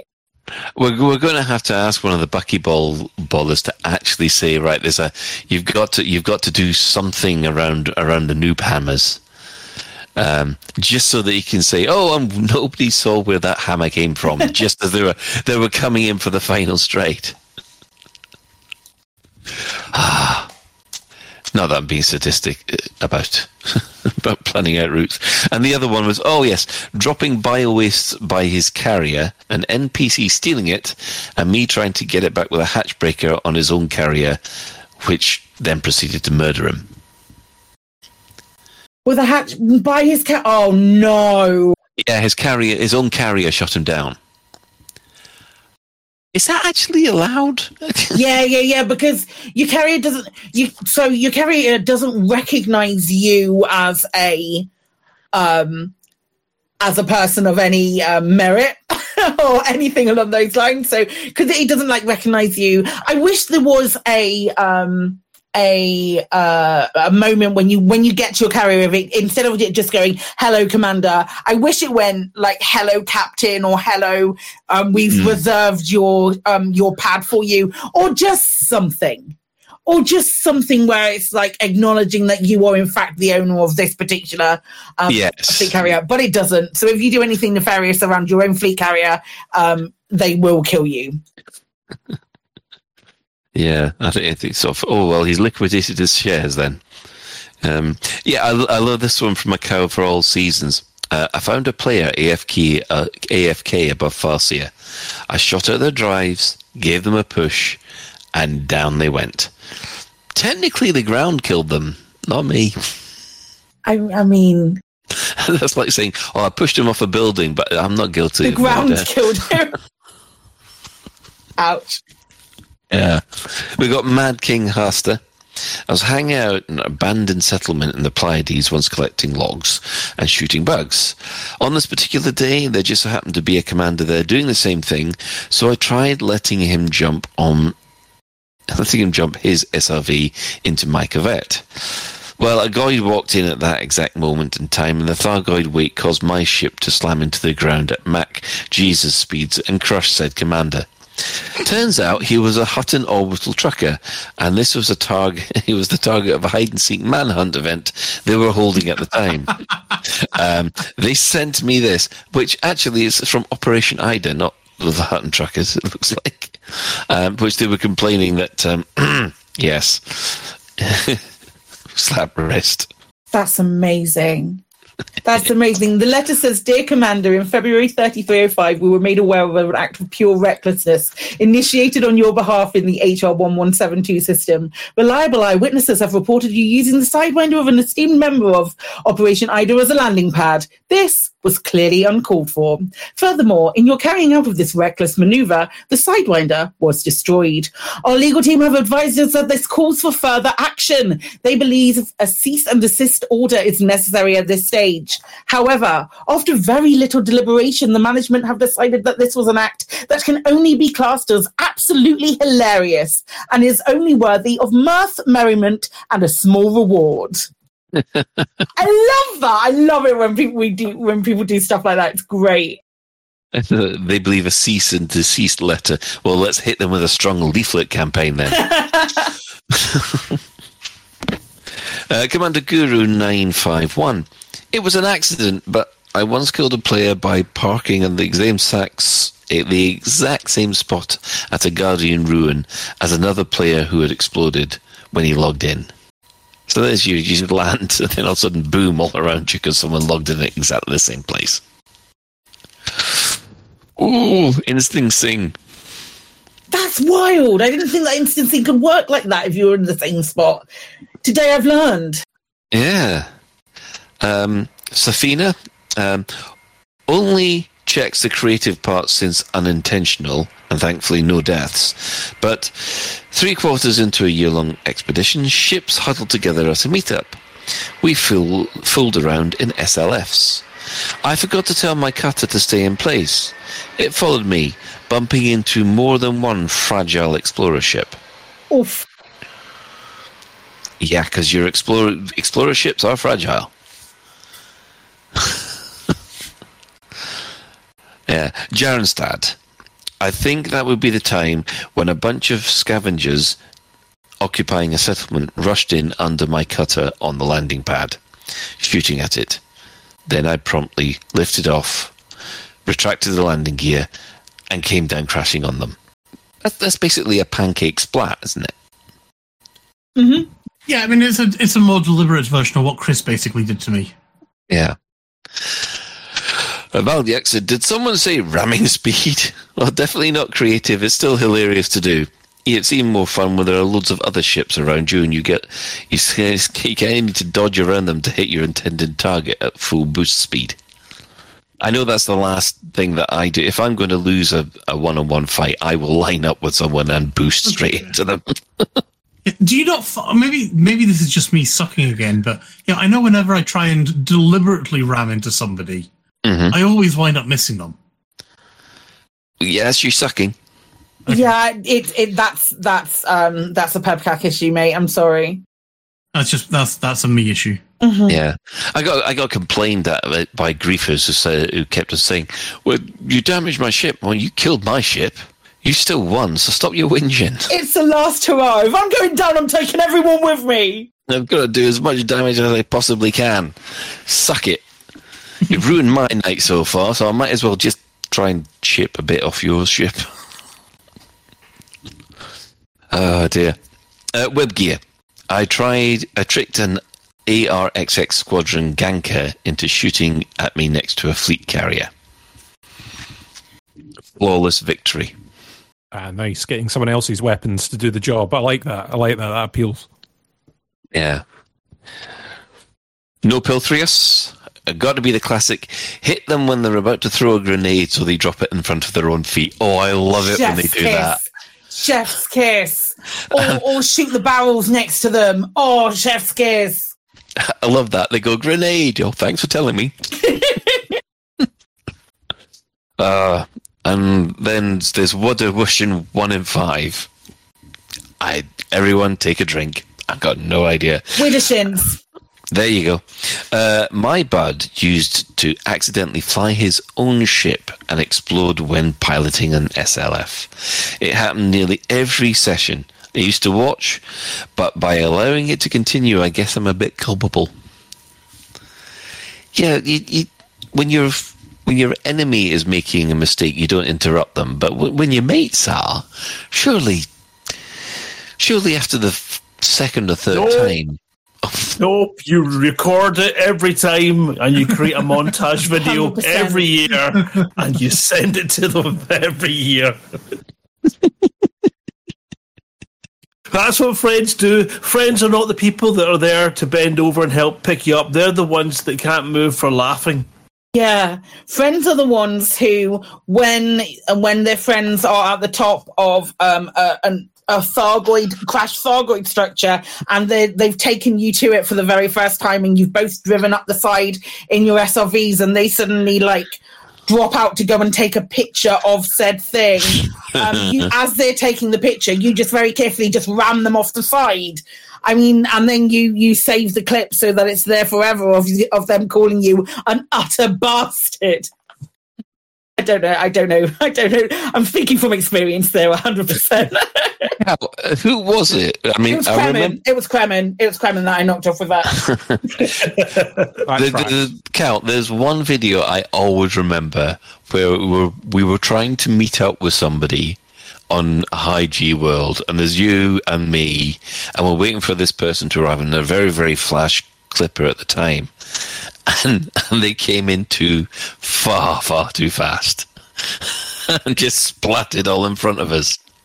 It was such a long journey for them as well. That was the bit. It was the first day that we could land on planets. And where are you? Right? Well, yeah, okay. I'm almost there. And I was like, I can't see you. And then it's like, I can see you. And they went down over the horizon. And then there was this almighty explosion. And then this debris flying up from this just over the hill. And yeah, I don't think I've ever laughed so much in my life. We'd been waiting for over half an hour on this freaking planet for that. It was worth it, though. Oh my goodness! It just friends are the kind of people that bet you a can of beer that you won't dive off the top of the Olympic dive board in a swimming pool, 100%. And then deny knowing you as you slowly float to the surface. What do you mean? They tell you to dive off when there's no water in there. Oh, no. Well, see, the interesting thing was, it was one of these places where you come in and then you go down 4 or 5 flights of stairs to the pool. And when you're at the top diving board, you're above the entrance. And that should really be a clue that it's a bad idea. And it's the kind of jump that you start to think, have I not hit the freaking water yet? Where the hell is it? And that's the point that you look down and then... yeah, then you feel pain, there's water dripping off the clocks, there's people fully dressed up at the entrance, not very happy because they're soaked. And yeah, your friends are already out the pool and in the shower. Just... No, don't know him. Leave me to it. Yes. Yeah. Incredible. I didn't even get my beer. Yeah. So thank you, everybody who has put in these creative suggestions, which I think we'll have to come up with the own Lave Radio Darwin Award for some of these. I reckon, what do you reckon, a top 10 list? Yeah, definitely. Top 10 list. Does it have to be killing other players? Because I don't tend to ever... I mean, it really isn't accidentally killing other players. I'll aim at somebody and for some reason I've got my my firing gun ordered to be rocket launcher first, and you go for the quick fire and you blow everybody up. But I think I've enjoyed things like being dropped by a dropship literally in orbit, and sort of staring at the settlement, getting closer and closer as I plummet through the atmosphere. That was fun. Jumping into geysers and getting blown up that high as well. So I'm really, really good at getting myself killed, but I don't think that really counts, does it? Yeah, well, maybe we need a kind of generic session, more like a Lave Radio Dumb Ways to Die. Oh my God. Yeah, we're people who send us your videos of dumb ways that people you know or yourself have expired, and we will rate them. We will, on our podcast, we will rate your videos. Yes, definitely. Great idea, Colin. Dear. Or we will recommend people to view them. That's that. Right, shout-outs then, I guess. Our sister station, Hutton Orbital Radio 8, broadcasts on a Thursday from 8:30. You can tune in at twitch.tv, Hutton Orbital Truckers, or if you just want the audio, go to radio.forthemug.com. Just as a side note, I'd just like to say to Vintian over there at Hutton Orbital Truckers, his tribute to Michael Brooks was very moving. I thought he managed to articulate exactly how a lot of us was feeling, but unable to put it into words. I thought that was wonderful. For the discerning commander that likes a bit of CQC action, check out the CQC Discord at discord.me/Elite Dangerous CQC. Oh, and help with the problem that they've got on the issue tracker as well, if you can. We're also giving shout outs to the other couple of Elite Dangerous podcasts. Hello to the Guard Frequency, and of course hello to the Loose Screws as well. Following this, we do have the latest Galnet News Digest, that's provided by Commander Witherspoon and Commander Beetlejude. And we'd just like to thank everybody who's chipped in on the Twitch chat, and also everyone who's tried to kill Ben. Has there been a lot of people trying to kill you, Ben? I know a few. Are we talking about in-game or real life? If we're talking about in-game, I've been joined by Siberius and Arcade. Arcade, neither of them managed to kill us. The only person who did kill me was our co-host, Mr. Turner. Hello. So yeah, that shows you who your friends are, doesn't it? Wintermute GB has suggested that this category that this section that we're going to call it is called the Lave Grave Awards. That's fantastic.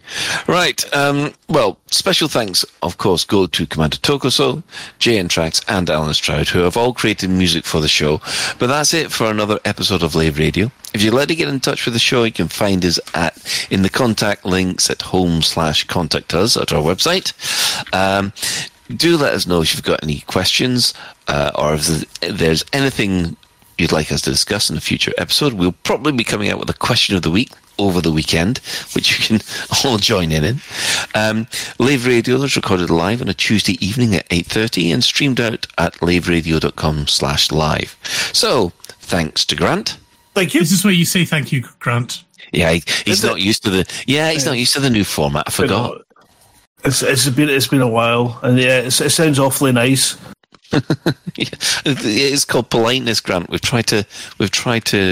Yeah, we fail all the time. On a Scottish podcast? Are you kidding me on? I remember being told in my training course for work that if you were sworn at by a customer, you could down tools and refuse to work there. And I said, I work in Glasgow. That's how you get greeted at the door. Yes, I know that. Thank you. Editors can clear all that crap out. Thank you. Right, and thanks to Ben. Smeg off Colin, you twat. Wow. Are we just going to go for the full on? We might as well do. Go on, Psychic. Thanks, guys. Psychic's not Scottish, so legitimately, if I'm gonna call you all names, I'll do it behind your back, not to your face. Oh well, yeah. No, actually, wait, that's the other way around. That's the other way around. I do it enough anyway. It would be disingenuous of me to do it at the end of a show. Are we going to start soon? Yeah, it's just been the war. I'm getting flashbacks to last night, now, Si. And of course, thanks very much to the Chris Mark IV. Thanks, Grant. We say thanks, Grant, at the end. Awesome. Thanks, Grant. You're very welcome. Yeah, no problem. Thank you, Grant. Thank you, Grant. And of course, special thanks goes to today's tech specialist, Commander Ventura. You're welcome. Thanks, Grant. So until next time, Commanders, fly safe. And if you can't do that, thank Grant.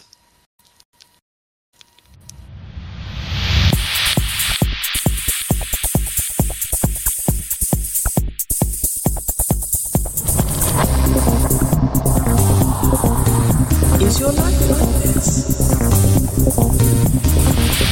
Sounds like someone having an orange inserted into them.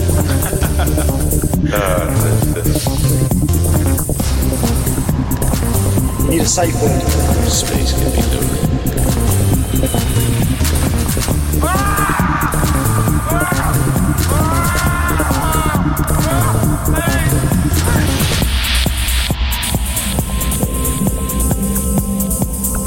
I'm going to see the galaxy.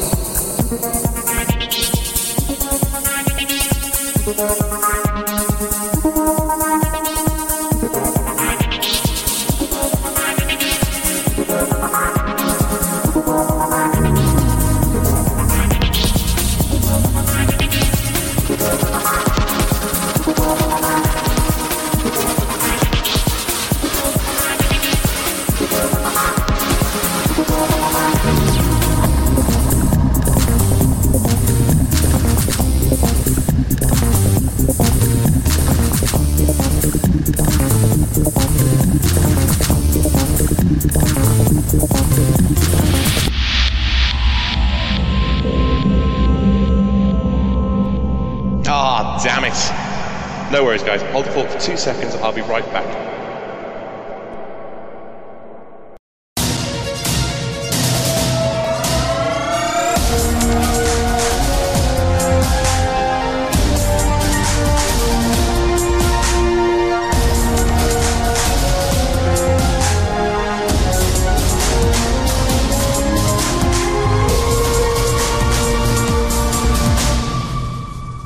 Galnet News Digest, 27th of June 3309. We read the news so you don't have to. Looking back on May's and June's news, by far the biggest story has been the progress made by Aegis to get pilots into the heart of the maelstroms and to return safely with tissue samples. There were other stories too. We became able to fight back in the Thargoid-occupied ground bases. There's a new Hunter-class Thargoid. The federal election grinds interminably on. And an awful lot of Thargoid cult members have vanished.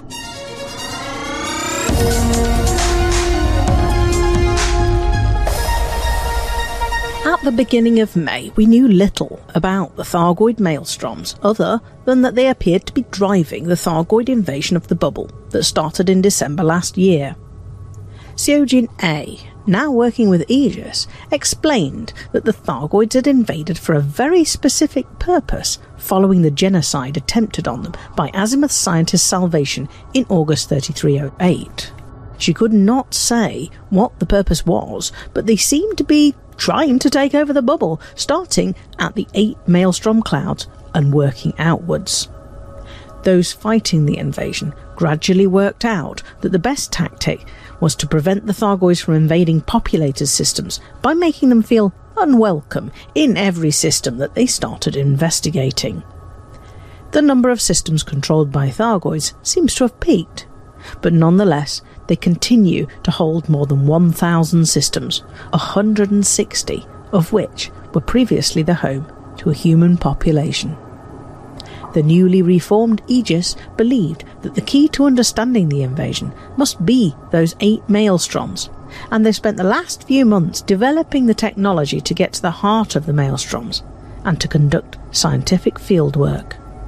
Caustic sink launchers, which prevent ships from melting in the caustic Thargoid gases, have been available since March, but it wasn't until May that Aegis developed the Thargoid pulse neutralizer that meant that ships could get to the eye of the maelstroms. Once again, Seojin A warned that the Thargoids could detect our imminent arrival and were preparing new lines of defence against us. Around the 10th of May, reports began to emerge of sightings of the much-anticipated Titan motherships inside the maelstroms. The maelstrom environment appears to be a passive defence surrounding the mothership or hive ship, and the Titans appear to contain a portal to another dimension, allowing Thargoid vessels, such as interceptors and the new Lave hunters, to teleport to the system. More prosaically, the apparent portals may simply be entries to the Thargoid docking bay. Professor Albert Tesreau sent a message to all pilots, thanking them for their work and looking to the future. Now we have positively identified the capital ships directing the alien invasion fleets, Aegis can develop ways to disrupt them. It has always been my belief that Aegis is a science initiative first, and a military research program second. I admit to having a personal dream of true communication with the Thargoids, but the past few months suggest that the Thargoids are sadly uninterested in opening a dialogue with humanity. We owe the billions of civilians displaced from their homes a promise to secure their future. The next Aegis project was to develop a pulse wave xenoscanner, a hybrid between the pulse wave scanner used when mining and the xenoscanner used to analyse Thargoid interceptors and scouts. This new device can scan the Titan motherships, identifying areas that can be investigated using research limpets, or that can have materials blasted off with a laser or an abrasion blaster. In mid-June, Azimuth Biochemicals, recently driven out of the One Drama system, realised it was missing out on all the work its rival Aegis had been doing. It put out an appeal at the same time as Aegis's appeal for research samples from the Titans. Pilots who, this time last year, were working with Azimuth returned in large numbers to help the Aegis initiative. Both Aegis and Azimuth collected a reasonable haul of Titan samples, and we await whatever developments may result.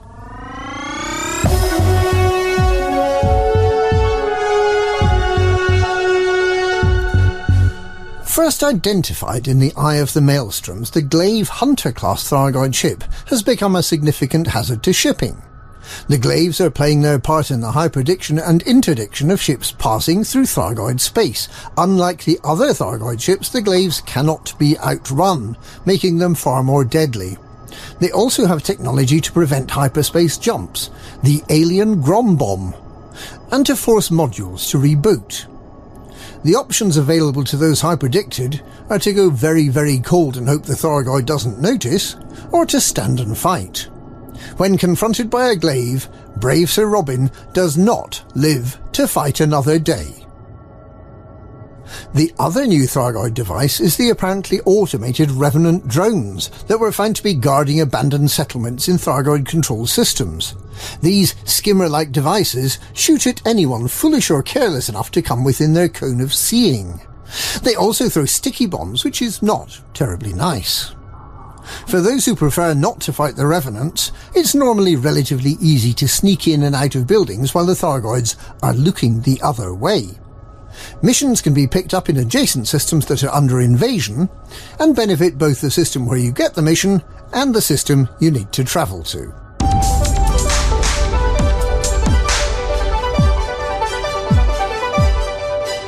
President Zachary Hudson is not standing for re-election.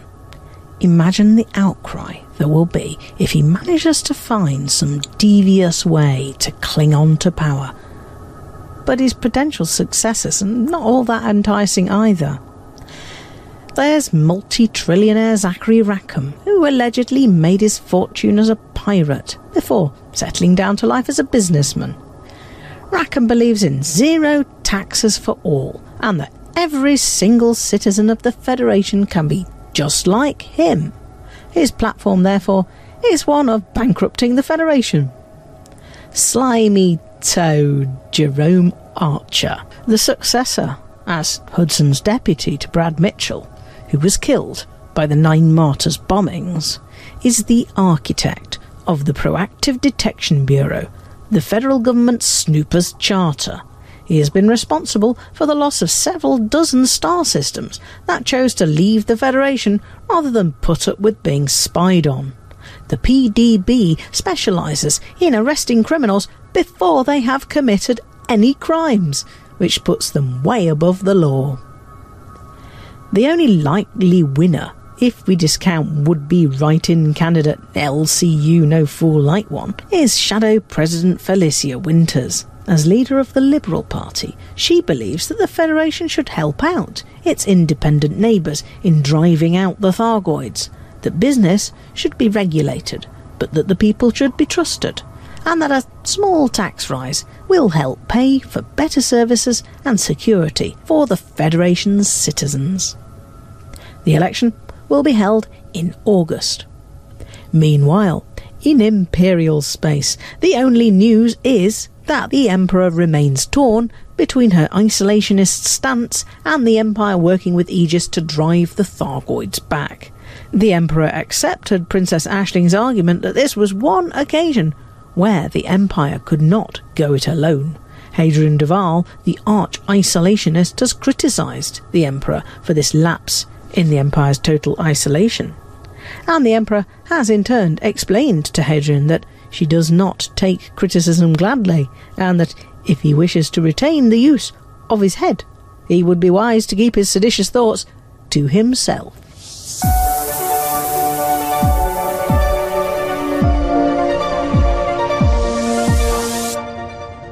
In June, the Order of the Thargod came back into the headlines.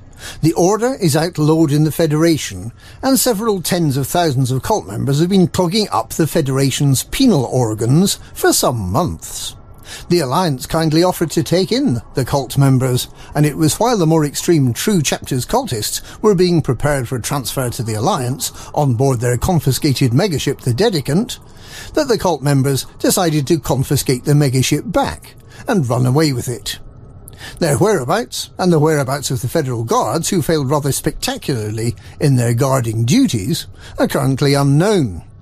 However, we have recently learned that the Thargoid megaships contain a warren of secret passages, so it may not have been all that hard for them to take their guards by surprise.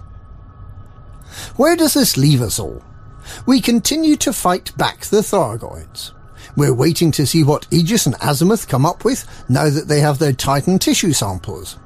We're awaiting the outcome of the federal election in August, with all the excitement it deserves. We're waiting to see what the true chapters do next, and indeed whether they'll reveal themselves. And we're waiting to see whether Salvation really did survive his death, to become an evil, disembodied intelligence, relying on Guardian technology for his existence. We are waiting. And that's May's and June's Galnet News. Galnet News. We read the news so you don't have to.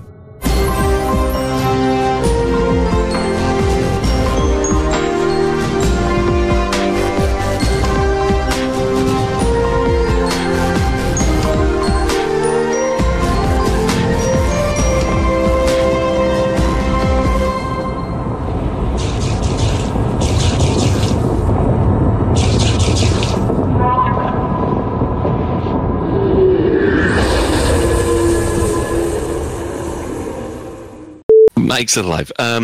Well, wow. Wow, I know. We all know that at one moment Frontier could just flip a switch and then all that would be just...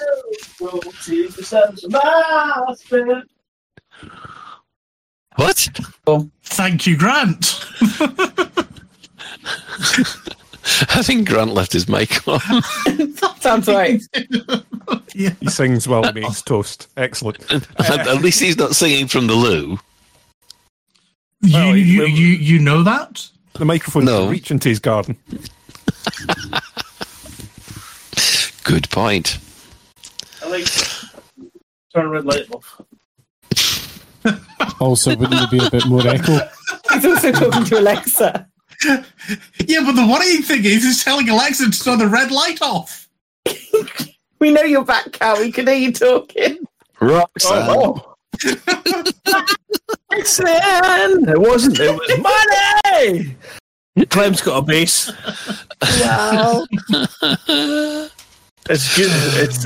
It's apparently so. This button does absolutely nothing. Then apparently, apparently so.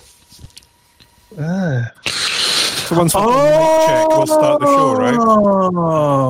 I'm sure we'll get this show underway. Is this how you're making extra money now, Grant? But and you just have to turn the services off. Oh yeah, I was out busking in the street doing my dodgy versions of fucking Pink Floyd. We heard. It's good though. It's my neighbours love me. Somebody's got to.